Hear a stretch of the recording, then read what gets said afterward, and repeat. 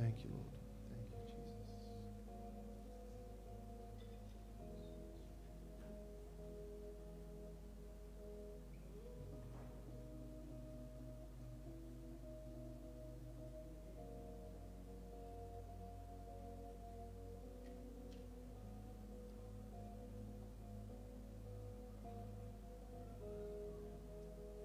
It's not coming up for some reason, but that's okay. I brought my backup notes. Oh, hallelujah. God is here, amen. How many feel His presence? He's in this place. Can we just add a little bit of, take the bass off a little bit? Is that okay? Thank you, Lord. I feel that God is wanting us just to sit at His feet this morning. And that literally means if you feel to get up out of your seat, just come and sit somewhere. Some of us have to take a step of faith this morning. We're stuck in our situations and our problems, and we need to get up. It's time for the church to rise up. It's time for us to take everything that God has done and everything that God has achieved on the cross and through His sacrifice, take that and begin to run with it. Because we are walking in the last days. I don't know when He's coming. Nobody knows. But we know that God is doing something. Amen? And He's stirring us. There's a stirring. There's something happening in us, in you and I, as His church, that's calling us to come forth. And that's one of the things I feel God this morning is saying, come forth. Don't sit there. We are so passionate about so many things in our lives.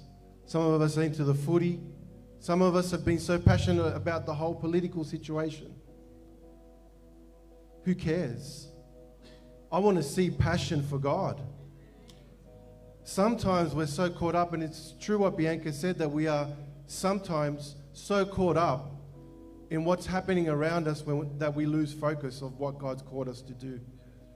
And we're so caught up in the things of the world.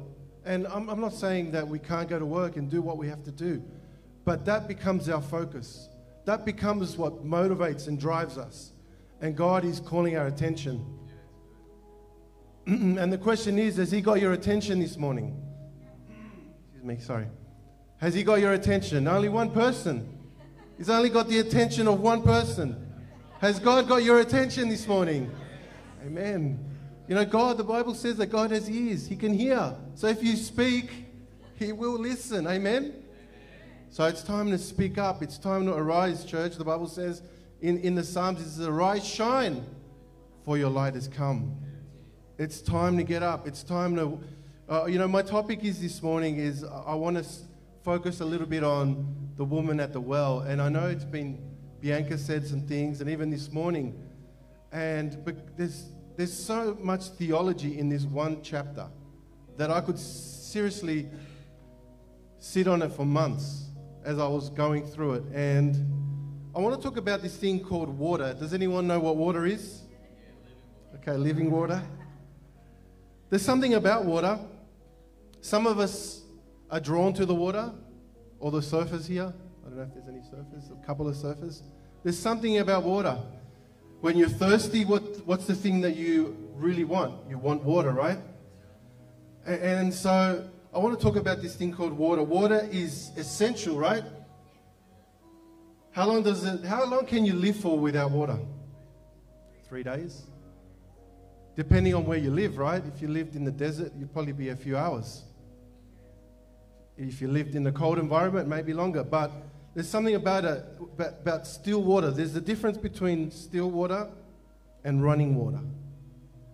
So what happens to still water when it just sits there for a while? It stagnates. And then you start to see these little mozzies come out of it, all these things. But what happens to running water? It's fresh. It continually comes. And this is what I'm wanting to draw out from this chapter 4 of John. Running water, on the other hand, contains life. It gives life to all those who drink it. And not only does it give life, it continually refreshes you. So if I was to ask you an honest question, if you were to be honest this morning, are you a Christian whose water is still or whose water is running and flowing through them? And this is not I don't want you to answer that question, but we are here in the presence of God, and this is something between you and God. And so God is calling us into this water in which it flows through us. And I want to talk about this living water. So what are the effects, first of all, of not drinking water? What happens to us when we don't drink? We dehydrate. Here we're sluggish, we lack energy, we're confused, we're stiff. Does that remind you of any Christians? It's what happens. And it's time to really be, the Bible says this, that when we take communion, it says that we are to examine ourselves, right? So this morning, God is wanting us to examine ourselves. Are you stiff this morning? Are you confused as to what God wants you to do? And then we need to begin to examine what's inside. Amen? So when we change the emphasis from the physical, so we go from the physical, which is water, we need to drink, and we focus on the spiritual, it's the same it's the same process. It's the same thing. How is our walk with God? There's this call from it's really noisy. I find the church is noisy at the moment. It's very, there's a lot of voices and a lot of different things going on. And we need to slow down and begin to hear God again. Slow down and begin to hear God. Because if I begin to listen to all the Christian voices and non-Christian voices out there, I'm going to get a little bit distracted.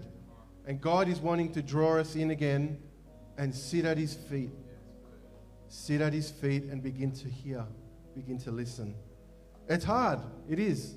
Yesterday, I got a room in my place, which is a garage. I turned into a room, and I tried to have some quiet time, but I constantly heard noises and knocks and things like that. It's difficult, but it's something that we need to come with purpose. Like I've said before, when you come to God, come with purpose. Don't just come, Lord, what do you want from me? What do you have for me today?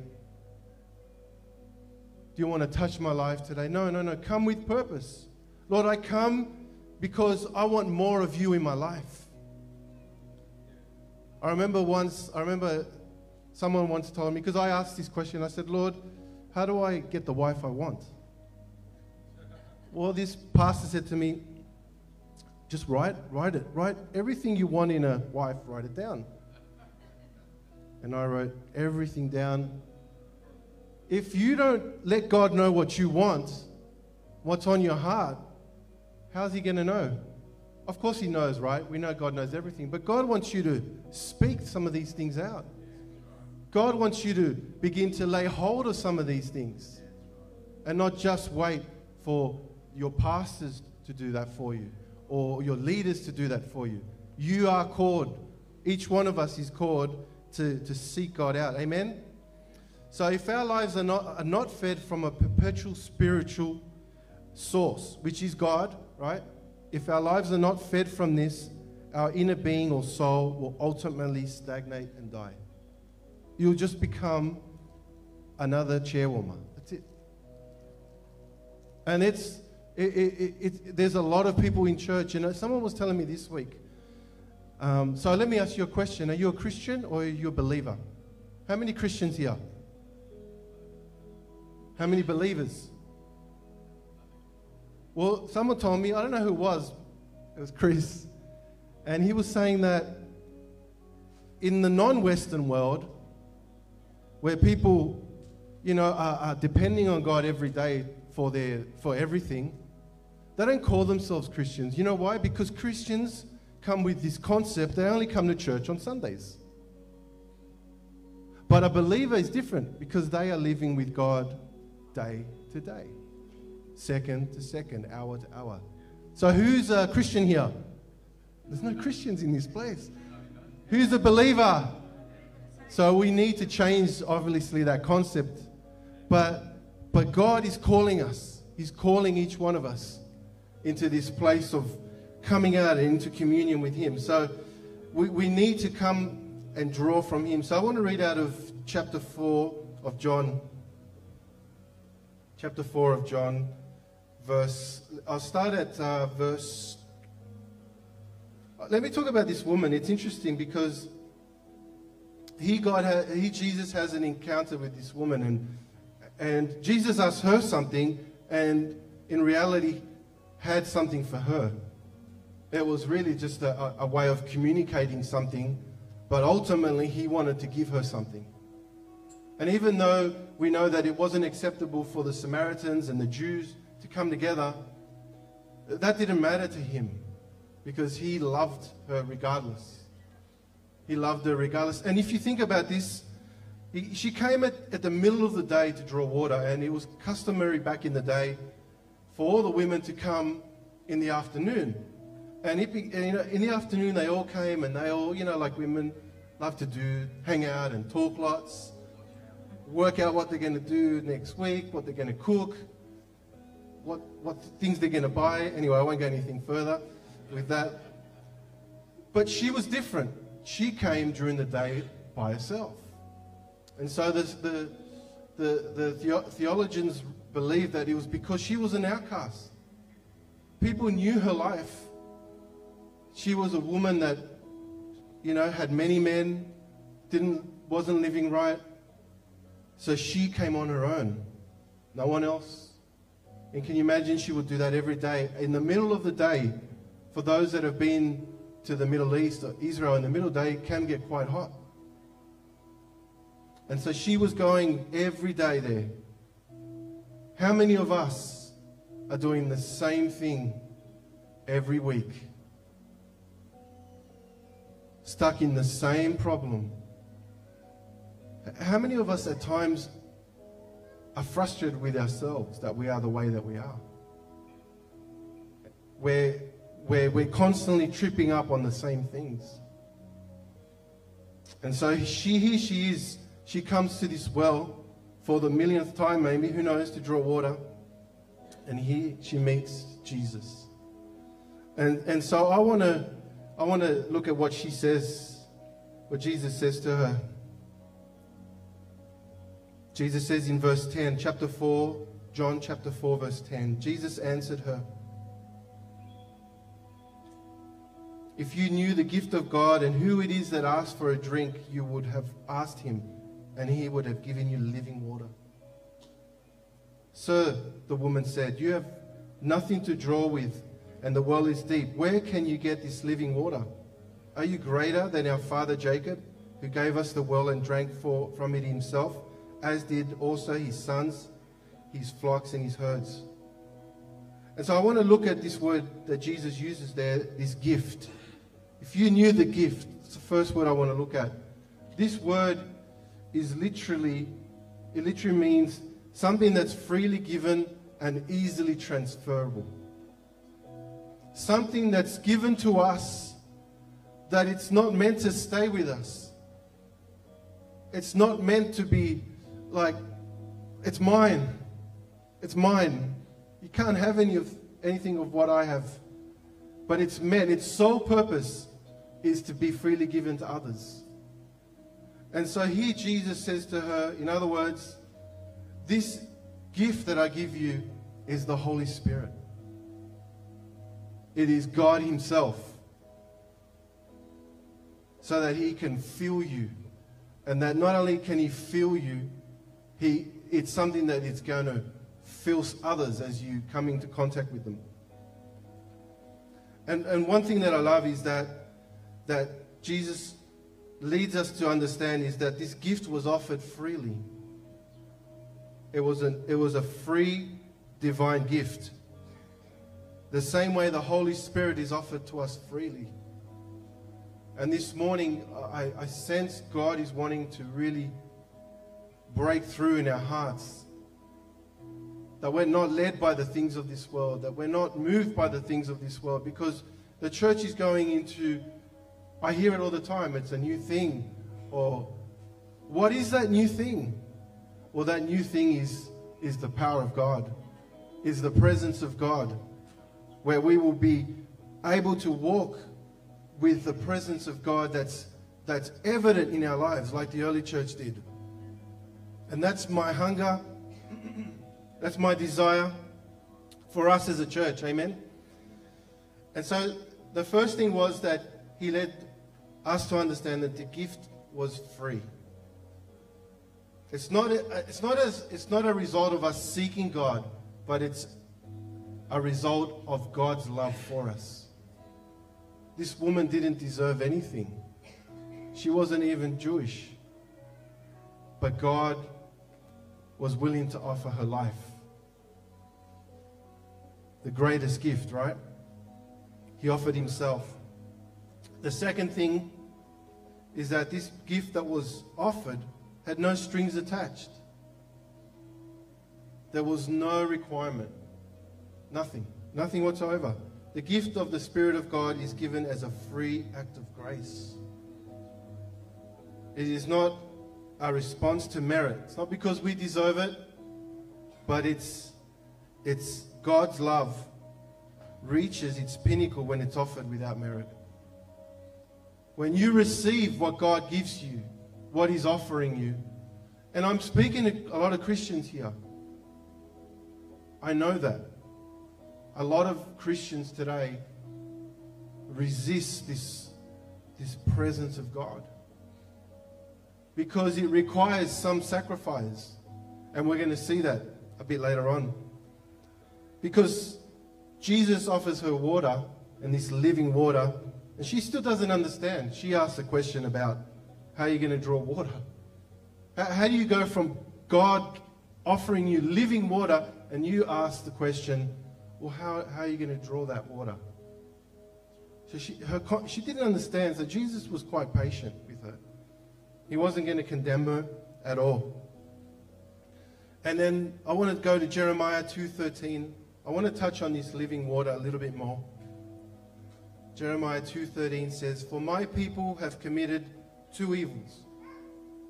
They have forsaken me, the fountain of living waters, and hewn themselves cisterns, broken cisterns that hold no water." Who is this fountain of life? Who is this river of life? It's God Himself. When we understand what God is offering us, He's offering us Himself to live out this world, live in this world with Him. Is very powerful.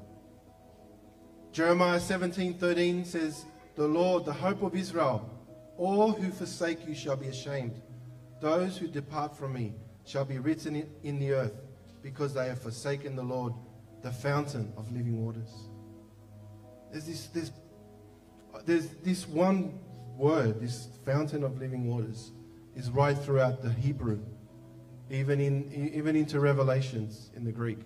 It's a really interesting word, and it's powerful in the sense that it represents who God is. He's this fountain of living water that wants to flow through each one of us. Psalm 36 says, "They are abundantly satisfied with the fullness of your house, and you give them drink from the river of your pleasures. For with you is the fountain of life. In your light we see light."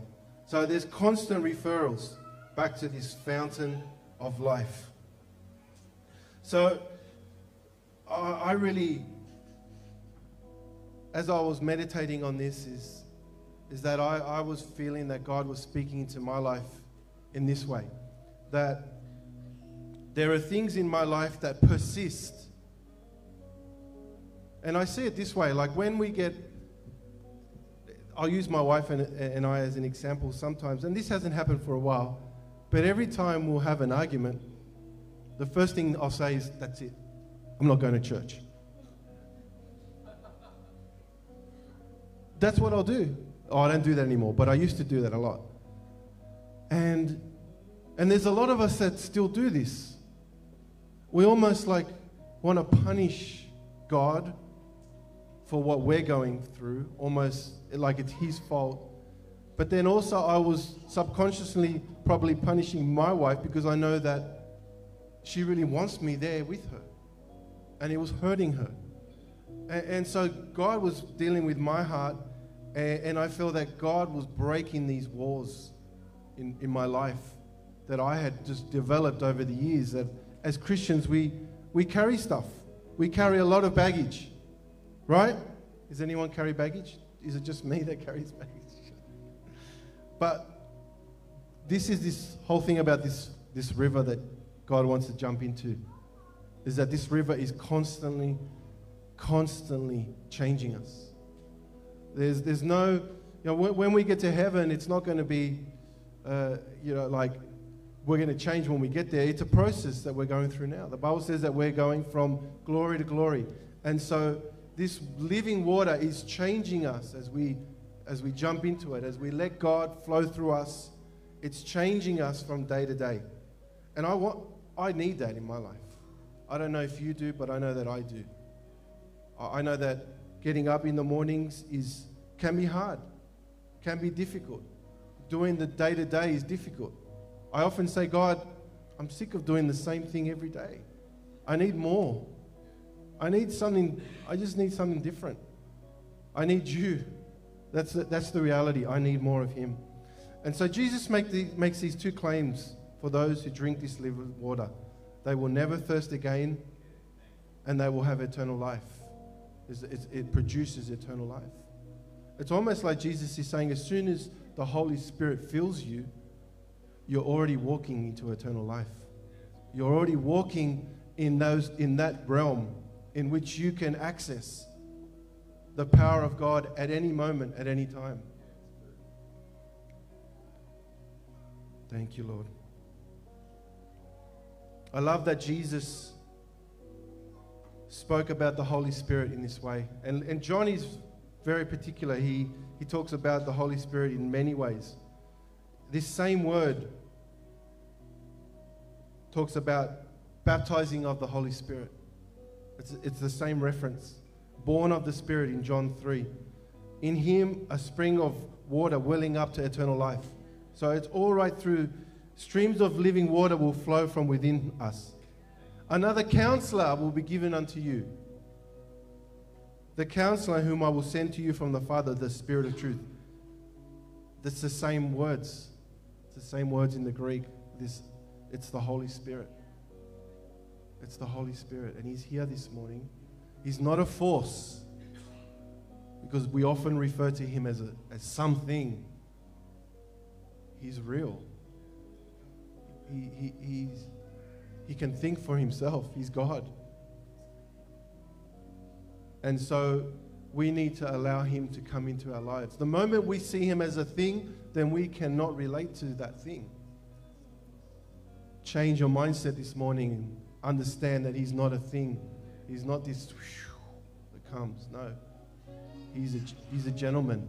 It's funny I say that because this week while I was praying, and I know he's a gentleman, and I know that he will always come in such a way that he's gentle.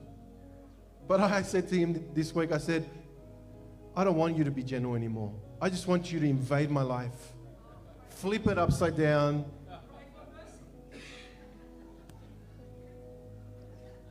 I want him to do what he needs to do, right? What else could go wrong? What else could go wrong? I trust him. Amen. I trust him. And so it's my heart that I want to share with you, and that I feel so strongly the Holy Spirit wanting us to build that relationship, to come. In these last days, more than ever, he's here to lead and guide us, to draw us into the presence of God. So receive this morning, receive it. Receive the words of eternal life. Amen. So, where is it now? Where did I write it? The Spirit in us is an active, and this is what it should be, right? The Spirit in us is an active, powerful, life-giving spring flowing with amazing water pressure. And if we follow his leading, will enable and propel us to do things far beyond our own abilities. And that's what God's calling for today. He's calling for normal people like us, filled with the power of God to do extraordinary things. To preach the word. It's true what my sister said, that we come here to regather and refill and go out in there. That's where the work needs to be done. Where people are hurting, people are dying. By giving us the Holy Spirit, and this is what's powerful. Instead of the woman having to go to the well to draw water, Jesus said, you know what? I'm bringing the well to you. So you no longer have to go looking to be filled from something, for the things of this world to satisfy us. Jesus says, I change it. I flip it around, and this is what I do. I bring you the well. The well's in each one of you this morning. All we need to do is let it flow. Allow God to change you. Allow God to flow through you. And it's a powerful thing when you allow that to happen. So I want to talk a little bit before I am running out of time, but I want to talk a little bit about one thing. Sorry, in my iPad I had all my notes nice and neat, but here they're all over the place. But I want to talk about, oh yes. So when Jesus said to her to go and get her husband, right? It was interesting because he knew that she didn't have a husband or had a few. And so she responds with this, well, I don't have one now. And Jesus said, well, that's right, you had 5, and now the one you're with is not your husband. It's interesting that Jesus says that, because her last comment literally was, can I drink from this living water? And what did Jesus bring up? He brought up her life. She had to deal with her reality. Do you want more of the presence of God in your life? We have to deal with our sin. We have to deal with our own failures. Because until we deal with that, that water won't flow as it needs to flow. And so he addressed it. He addressed it, and she kind of, once she heard this, she kind of backed off and said something about, your fathers worship here and they don't, and Jesus, she took it into another place because she was confronted with truth. And that truth was, well, do you want the living water? Then look at your life. Are you living it right? We can't expect the fire and the power of God in our life if we're not really interested. If we're living, like this, one side of the fence and the other side of the fence. And so God is calling us to jump on the right side of the fence. Revelation says, He wants us to be hot or cold, decide. But when we're lukewarm, we're in that middle ground.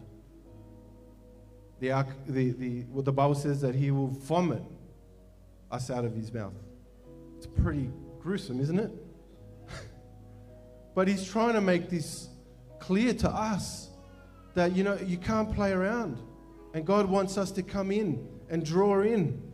And you know what? The woman, what did she do? What was really interesting, that at the end there, the Bible says that the apostles came from grocery shopping because they had gone out to get Jesus lunch because, he hadn't eaten.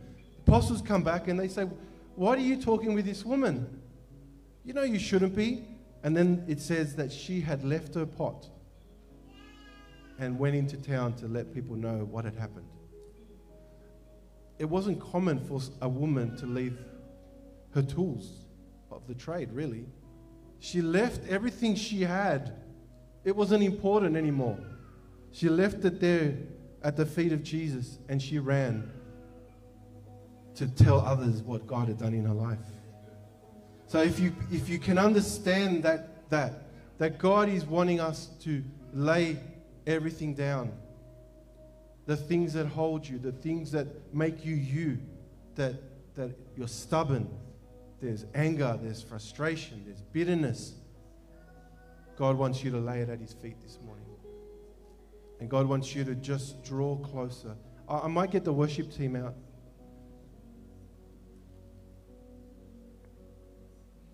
I feel God wants to minister to some of us. It's okay to not be okay. That's the thing at my work. We have Are You Okay Day. And then there's this video that comes on that says, it's okay to not be okay. And I want to tell you that as a Christian, it's okay to not be okay. This is why we come here on a Sunday, and when we're not well, we come into God's presence and we let Him heal us. God wants to heal us for what's coming next. God wants to fill us, and God wants to wants to put this river, wants us to tap into the river of God so that the presence of God can flow through you. What will they write one day on your tombstone?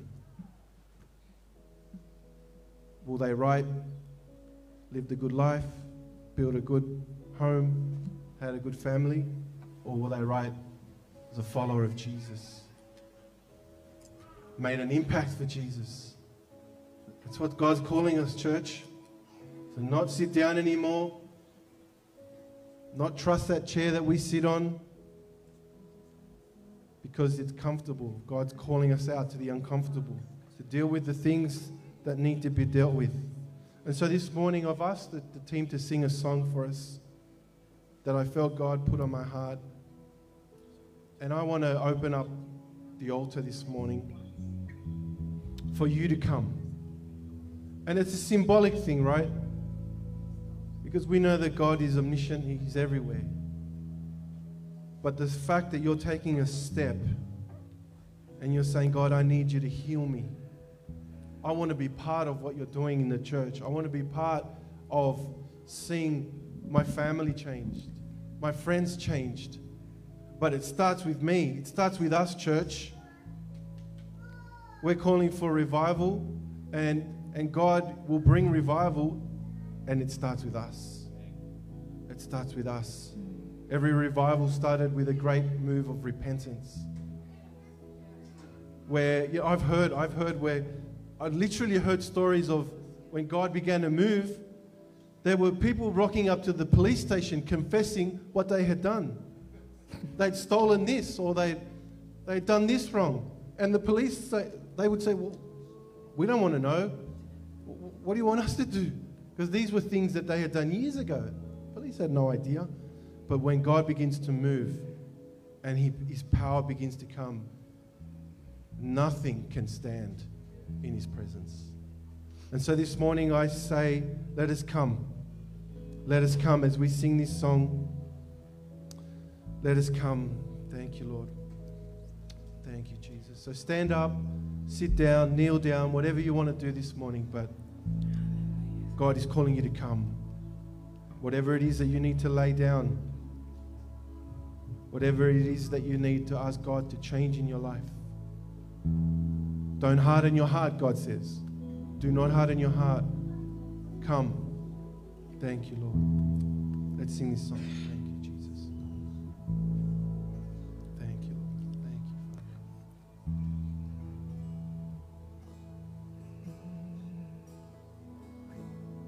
Thank you, Jesus. We come before your presence, Lord. Thank you, Jesus. Thank you, Lord. Come to the water.